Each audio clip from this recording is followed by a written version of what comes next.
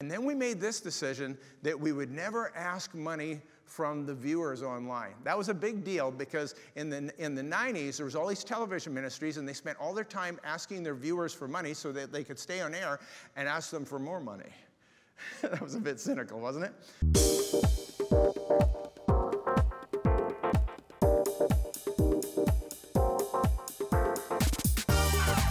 Welcome to Church of the Rock from Winnipeg.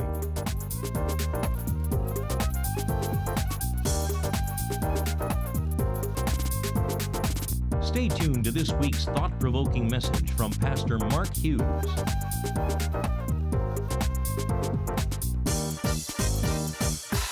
So today my message is entitled A Blast from the Past, and what we're going to be doing is talking about this journey of 35 years.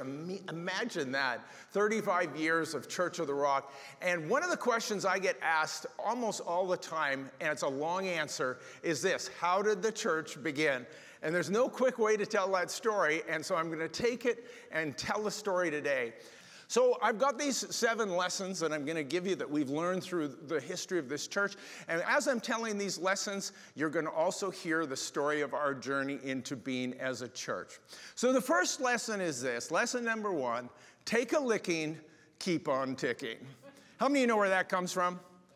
Timex watches. How many of you have ever owned a Timex watch? Anybody in the room? Quite a few people have owned it. Timex invented that phrase. It was actually back in the 50s. They had this watch, and they used to punish the watch, and their slogan was, takes a licking, keeps on ticking. And I've told you this many times, that one of the things about Christianity is that we need to be willing to take a licking and keep on ticking. Jesus didn't use that slogan, but he said it this way: you will have tribulation in this world, but be of good cheer, for I have overcome the world. And I quote that a lot because to think that you're not going to have adversity in this world, do you think you're not going to go through hard times and opposition, is to misunderstand Christianity. And instead of despising the adversity and despising the opposition in your life, here's what you need to do. Embrace it and realize God is probably setting you up for great things. So let me tell you the beginning of the story. I've obviously set you up already with this. Kathy and I came to Christ in our 20s. We came to Christ, got married shortly thereafter, and we immediately started going to a church. Neither of us we came from mainline churches, and we went off to this really wacky, charismatic church. We didn't know it was wacky. We didn't know any better. Within 6 months after coming to Christ, we were leading small groups, and I was teaching other people how to be a mature Christian. Yeah, you already figured out where that was going. I had no idea what I was talking about. I can only describe what I taught as accurately as I could say it is this way. It was heresy. I was just making it up as I went along. And so Kathy and I did that for a year and a half, teaching these small groups. We got a little better at it. But then after about another year and a half, I realized that God was calling me to the ministry. And if I was going to do this ministry thing, probably be a good idea to get some training. And so I went to Bible school, and I went to a Bible school run by a man named Pastor Wally Wildman. Anybody in the room know who Wally Wildman is? I'll tell you, here, there's a big connection for our city. Wally's in his 70s. He's still pastoring today in Oregon, in the U.S., but he was the guy who founded Springs Church. That was Wally's church. That's the one who planted that. Anyway, he ran a Bible school. I joined his Bible school, and I was learning stuff about Jesus. It was pretty swell, and the Bible. And after 6 months, he hires me as his associate pastor. Are you kidding me? The man lacks good judgment. But anyway, that's what he did. And for 2 years, I was his associate pastor working alongside, and he was a great mentor and a great friend and a wonderful man. But after about 2 years, he sent me out. He sent Kathy and I out. There was a struggling church that we had been working with. They were called Abundant Life. And they were down to 12 people, and they wanted us to come and be their pastors. So Kathy and I went to this church, and it was a charismatic Mennonite church. And let me say something right at the outside here. These people were good people. There was nothing wrong with these people. They were well-intentioned. They were good people. They were just trying to do what was right and what they were used to. And I'm a good people. I think I am. And we just had this clash of cultures, and we just sort of were having trouble with this. And so you can well imagine that if I'm leading the church is going to look different. And after a year, the church had really transformed. And 10 of the 12 people that were the original members of the church left, 10 of the 12. And then they thought to themselves, why are we leaving? He should leave. And so they called an emergency board meeting, and it was on a Saturday morning, and we had just had a baby. And Kathy couldn't come with me. The baby was only a week old, our son. And so I went to the meeting that Saturday, what a dummy, by myself, and these 10 people ganged up on me for 2 hours. And they ripped me a good one for 2 hours and just eviscerated me, just trashed me. And then after 2 hours, I'm feeling just smaller and smaller and smaller and smaller. And again, they're not bad people. Don't misunderstand me on this story. It was just one of those clashes, right? And so then finally I said, well, what exactly do you want? And they said, we want our church back. And I said, what is the church? And they said, the church is the name, and it is the bank account. So that's what they asked for. Now, so I thought, if that's the church, you can have it. And I went and got it. The whole church was in a box. We owned nothing. We had no assets. We had nothing. We owned nothing. We didn't have a building. We didn't have anything. And so I went and got them the shoebox. The whole church was in a shoebox. It was church in a box. And it had the, it had the, the incorporation papers, and it had the checkbook and whatever. So I brought it to them and gave it to them, and that was the end of it. Well, not exactly, because they phoned every single person in the church and told them what had happened and told them I was a thief and a crook and a scoundrel and a bunch of other stuff. So the next day where we were meeting, just a bunch of people showed up, but about half. And so by that, because that time we were about 70 people. And so I explained to them what I did. And so I already had that bunch mad at me. Now this bunch was mad at me for giving away their money, because it was their money. We had $9,000 in the bank account, so they were all mad at me. So then I knew on that moment that the church was actually done. And so it was folded, we were done. And I said, look, if anybody wants to come, we're gonna have a meeting on my deck tomorrow night. And so that's what we did on Monday night. About 24, 25 people showed up. We sat on my deck and we said, what are we gonna do? Because it could have ended right there.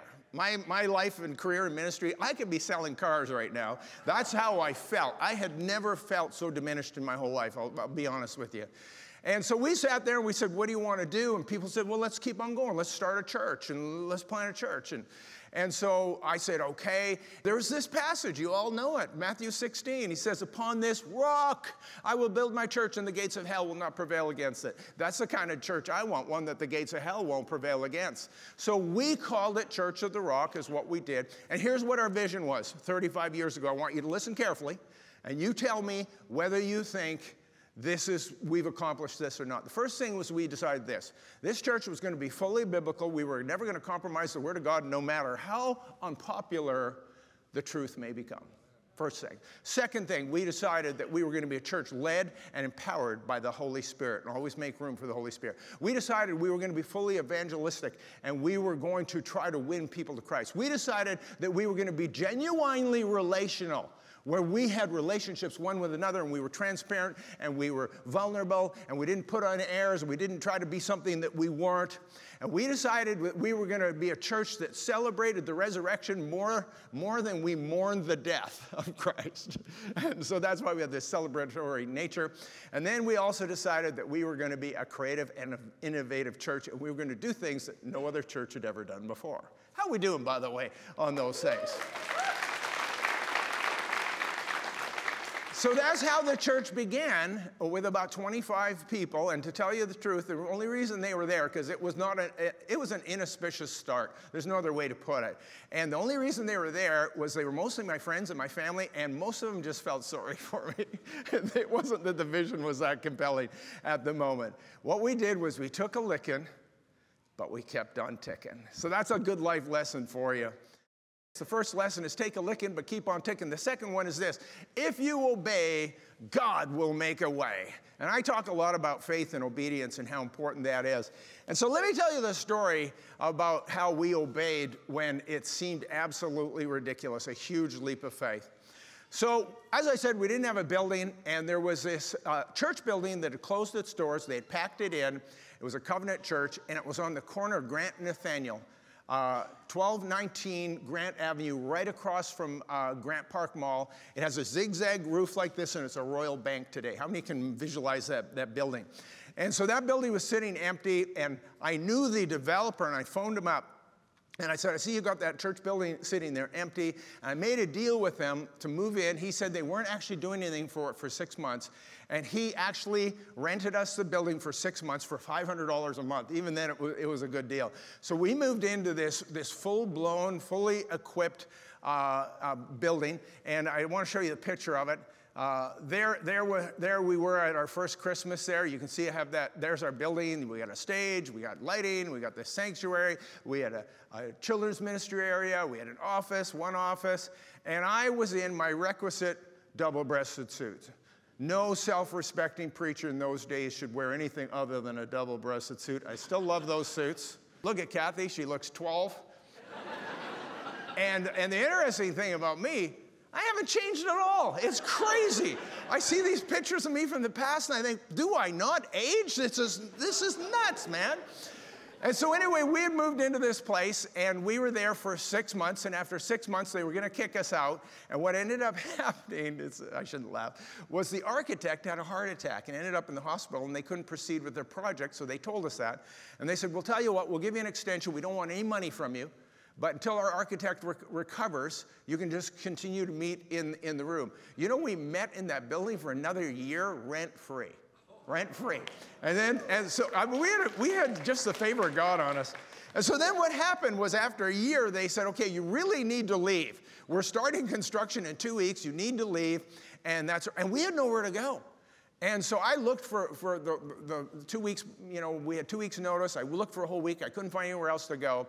So we now had 1 week left. I stood up on a Sunday morning. Everybody's there. I told them we were leaving. And I preached out of the book of Exodus, where the children of Israel had come out of Egypt, and they were in the wilderness, and they were caught between Pharaoh's army and the Red Sea. They had nowhere to go. Moses was falling down on his face, and he's upset. And God says, get up off your feet and tell the people to go forward. Do you remember that?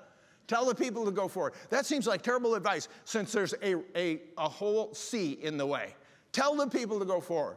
So I told this congregation, we had nowhere to go, I said, God says to me, tell the people to go forward. So next week we're moving. So then after the service, people said, Pastor, you never said where we're moving. We had nowhere to go. We had a week to go, we had nowhere to go. And what the owner of the building had told me, he said, you know, if you want to take anything in the building, you can have it because we're gutting the place. So I said, next week when we show up, bring your grubbies. After service, we're going to change into our grubbies. If you have a trailer, bring it. If you have a truck, bring it. And we're going to gut this place. So the next week we had our service. I preached on Joshua leading the people into the promised land. By then we had found a place on Pembina Highway in a strip mall. It was completely empty. It was the Arizona Fitness Center. Again, it was a temporary lease, but we gutted that building. We gutted it. We took these huge rosewood doors, and we took the entire nursery, which was all glass. We took the whole thing. We took the bathroom stalls, and we hauled it all over to our new facility. Then that week, a bunch of the guys we got together and we put it back together like a Lego set. And we put up our nursery and we didn't get a permit. You didn't have to do stuff like that in those days. No one was ever going to catch us or find us. We just went and set up shop in the Arizona Fitness Center. And then we started to bump around from there. And we got bumped and moved around. We had to change our slogan for the church. It now became, if you can find us, you can join us. But the point was this, if you obey, God will make a way. And we just stepped out in faith, and God opened it up, and he did it to us again and again and again and again. So back to our lessons, here they are. Number 1, take a lick and keep on ticking. Number 2, if you obey, God will make a way. Number 3, give the call and invite them all. So I'm fast forwarding a little bit. In 1991, we moved into the Trinity Television building, which was located at 1111 Chevrier. How many of you remember that building over there? Some of you do. Willard and Betty Teason had a TV show. It was called It's a New Day. They were on television for 25 years, broadcasting across Canada out of Winnipeg. They had bought this fantastic building and invited us to come and have our church in that building. So we moved out of the strip mall, and we joined in that place in 1991. And in 1994, Pastor Keith Eberhard and his family came to join us, and that was a big moment in us. And the church had grown, but by about that point, about 1995, we were about 200 people and plateaued. It's the only time in our history we had plateaued. And 200 people is the ceiling a lot of churches hit. And then something happened, and I'll tell you what it was. We went, a bunch of us, 11 pastors, went down to Pensacola, Florida. And there was a revival going on there called the Brownsville Outpouring. It was a Pentecostal church that God started to move on Father's Day in 1995, and he was doing an amazing thing, and people were coming to Christ by not the hundreds, but by the thousands and thousands of people. And so we wanted to go down there, see what was going on, and see how God was doing this. And we showed up. I'll show you a picture of it. You had to stand outside in a huge line for 4, 6, or 8 hours to get to church every single night. They had lineups like that. So we went and stood in that line out in the Florida sun, and we finally got into it. We didn't know what to expect. The place was absolutely packed. They had to turn people away. I mean, what churches do you know that are turning people away and have people lining up for 6 or 8 hours every single night of the week? And then there was an evangelist that they had brought on. His name was Steve Hill. Here's a picture of Steve Hill. But he would preach, and he was kind of a hellfire and brimstone guy. Think of Southern Pentecostal stuff. And we're there the first night. We don't know what's going on. He asked this question. He says, if you have something in your life that's not right, I want you to stand up. Well, what would you do? You should all be standing up if I asked that question. Anyway, I'm just silly enough. I stood up. I didn't really know what was going on, so I stood up. I looked around. The other pastors aren't standing up, but I'm standing up. I think, how can I think that I possibly don't have something that's not right in my life? So then he invited us all to go forward, so we all went to go forward, and the next thing I know, I'm saying the sinner's prayer. And I realize I'm in the altar call. And the salvation call, and an altar worker comes and gives me this card to fill out, a decision card to come to Christ. And I said, you don't understand, I'm a pastor. She went, praise God, he saved another pastor. So the next day, we took the pastor out for lunch. His name was John Kilpatrick, and he was the pastor of this thing, and he wanted to meet these 11 pastors from Canada. So we took him out for lunch. We were sitting in the restaurant, and he starts talking about what's happened over the last 6 or 8 months, whatever it was. He says, we've had 20,000 people come to Christ in 6 months, and 25 pastors have got saved. To which I said, make that 26. I got saved last night. He goes, praise God. Didn't miss a beat, eh? I thought, these guys are nuts. And so anyway, we went there night after night. God was moving. It was clear that something really special was happening in that place, notwithstanding that Southern theology, which I wouldn't really buy into. You couldn't deny the fact that something was happening, and people were coming from all over the world, and people coming to Christ, but literally by the thousands. And I remember on the fourth night, I was sitting there, and we were listening to all this thing, and I felt God spoke to me. I've only felt him speak to me kind of audibly only a few times in my life. And I felt like the Lord said, you can do this. And I thought, I don't want to do this. and I knew what he meant. He didn't mean do it like they do. What he meant was you could do this. You could do the work of an evangelist. You could do this. And I knew what I had to do. And I came back the next week, and I stood up, and I preached to those 200 people. And when I was done, for the first time, really for the very first time on a Sunday morning, I took a proper invitation for people to come to Christ. And you know what happened? Nothing. Nothing happened. And I did it again the next week, and the next week, and the next week, and the next week. And I had determined in my heart that I was going to give an invitation every time I preached. I had leaders coming to me and saying, Pastor Mark, it's embarrassing. What are you doing up there? Nobody's coming to Christ. I said, God spoke to me. I'm not stopping doing this. And so you're just going to have to bear with me. And I kept on going month after month, week after week, and then one day, and I didn't ask her to do this. I just asked her to put up her hand. She was all dressed in black leather from the top to bottom. She put up her hand, and on her own, she walked to the front, she knelt down, and she gave her heart to Christ. People couldn't believe it. Finally, it was paying off. And she had one seriously messed up life, let me tell you. But she was the first convert we ever made on a Sunday morning. She came to Christ, and she grew up, and she discipled, and she became one of the leaders in the church. And her life is completely transformed and changed by the power of God. And you know what? That one convert to me makes it all worthwhile. And what happened after a few weeks, another person came, and then it started to be more frequent. But we have had people come to Christ every single week for 26 years. I was just trying to estimate the number, but it's probably in the range of 5,000 or 6,000 people have come to Christ in the history of that time. And I'll tell you, people, nothing is more worthwhile than that. Don't ever get sick of the invitation. Somebody's eternity is on the line, right? All right, so throw them up again. Lesson number 1, take a licking, keep on ticking. Number 2, if you obey, God will make a way. Number 3, give the call and invite them all. Number 4, your future space may be right in front of your face. So when we were meeting in the Trinity Television building, we were just doing church, and we were doing the altar call now, and things were kind of happening. But then what happened is God gave me a dream one night, and it was a picture of streetlights, and it was red, green, and yellow, and then it gave a yellow light, and then somehow or another, you know how dreams work, I knew that this had something to do with TV ministry. And we know that green is go, red is stop, yellow means go very, very fast. That's what most of you do. No, yellow means proceed with caution, right? And or at least a blinking yellow.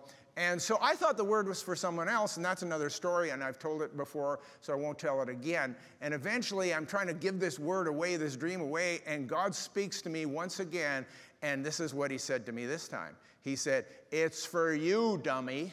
Sometimes he calls me dummy, and for good reason. He probably should call you that too. And so he said, "It's for you, dummy." And I think, what do you mean it's for me, dummy? And then I realized something, that my future was right in front of my face. And we met in this room that was a television studio, and we had television lights over the stage. There was cameras in the next room on big, long cords. We had Ernie Nathaniel, who's the producer of our show today. He was sitting in the pew doing nothing. And so we went to Trinity Television, asked, can we rent the gear? They said yes. I asked Ernie, he said yes. He said he'd recruit camera people. And then we went to a little television station in Portage Prairie called MTN. It's City TV today. That's where it began. And I was a friend of the guy who owned that station. I went and visited him and told him what the vision for was. And to my surprise, he said yes. And so we started just like that. We started doing that one station, and then we added Brandon, and then we added Kenora, and then we added Calgary, and we just added station after station, city after city, secular stations across Canada. And within probably 8 or 9 years, we were in every major city across Canada. And to this day, Church of the Rock is the #1 watched religious program in all of Canada. Did you know that? We have 200,000 people that watch the show from coast to coast.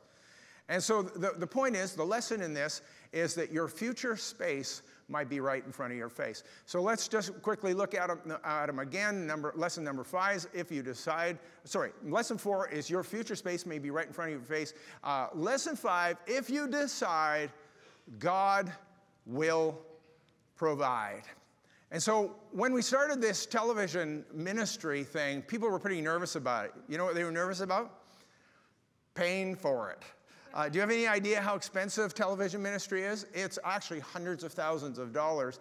It wasn't that much in the beginning, but it was a lot of money, and we couldn't afford it. And so here's what we did. We made a commitment to our congregation that we wouldn't ask them for money, and then we made this decision that we would never ask money from the viewers online. That was a big deal because in the 90s, there was all these television ministries, and they spent all their time asking their viewers for money so that they could stay on air and ask them for more money. That was a bit cynical, wasn't it? So we made this decision. I told the congregation, I said that the Lord will provide, and if he doesn't provide at any point, we can't pay our bills. We're never going to do anything on credit, and we're never going to ask for money for the viewers, and if it doesn't work, we'll just pull the plug. Well, that was 26 years ago, And we have never once asked for money on air to support the TV ministry. Never once. We invite them to participate in the missions pie auction, but that's the only thing we ever ask them. People write me letters and they can't believe that we don't ask for money. And you know what? It's an amazing thing because it costs $400,000 in airtime every year to do this. And yet God has provided, because if you decide, God will provide. You know how many televangelists it takes to change a light bulb, don't you? Well, it only takes one. But if you want this eternal light to keep burning, send in your donation today, right? So let's look at it quick again. The last one I just talked about was number 5. If you decide, God will provide.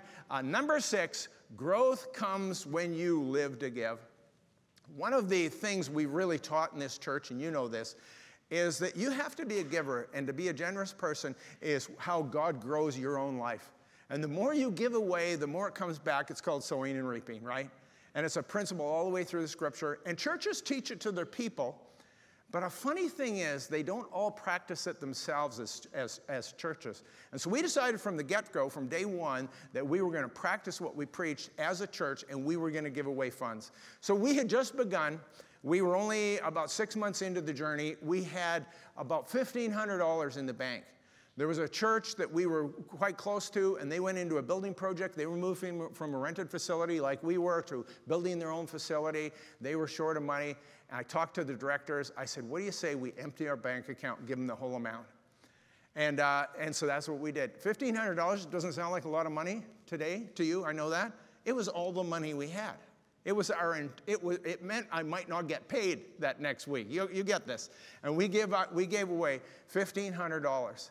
And you know what? We felt so good about that because what happened was people just became more generous when we did stuff like that. And then we started giving $1,500 to every church that asked us that they were in a building project. And then we started giving $5,000 away. And then we started giving $25,000 away. And then we gave away $35,000 to a church plant one day. We found that as we gave, God just kept on bringing it back. And you get that principle, right? It's sowing and reaping. He says, whatever you sow, that you will also reap. And we thought, we can't outgive God. We keep trying, and it just keeps on coming back. We just surpassed, are you ready for this? You're not going to believe it. In missions giving, over our 35-year history, we have now given over $20 million to missions. I am so proud of that. I know you're not supposed to be proud. Am I allowed to be proud about that? I think you can be proud when you're giving to somebody else and doing something else. Just to finish this off, so our second last point here, if you can just throw those points up, was growth comes when you live to give. We've been doing that for 35 years. And the last and final thing is this. If you think enormous, God will do ginormous. Did you notice how all these words all rhyme, just like blast from the past? I'm a good rhymer. And if you think enormous, God will do ginormous. He says, to him who is able to do exceedingly abundantly beyond all you can think or ask. God will do beyond what you think. God will do beyond what you ask. Whatever you think, however big your plans are, you need to know God will always do more. If God is your partner, make big plans. I never imagined for a minute we'd be in a 4-acre, 186,000 square foot building. I never imagined for a minute that we'd be on television from coast to coast. I never imagined for a moment that we'd have an online ministry. There was no online in those days. I never thought for a minute we'd be a multi-site church with campuses all around our city and outside of the city. I never thought for a minute that we would be spending or giving $20 million to missions. I never thought for a minute God could bring as many people to Christ and raise up as many leaders and transform as many lives and marriages and families and disciple as many people. I'm just sort of in his way, so are you. But I also know I give the glory to God, but I remember this simple fact that every one of you has been part of the journey. And so I want to say thank you for your faithfulness. Thank you for being there. As this scripture says, thus far, the Lord has helped us. And here's my last thought, people. He ain't done with us.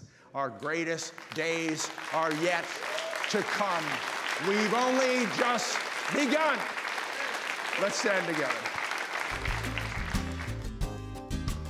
If you'd like a booklet to help you understand more about God's gift of forgiveness and reconciliation through Jesus Christ, please contact us, and we'd be happy to send you a free copy of the Book of Hope.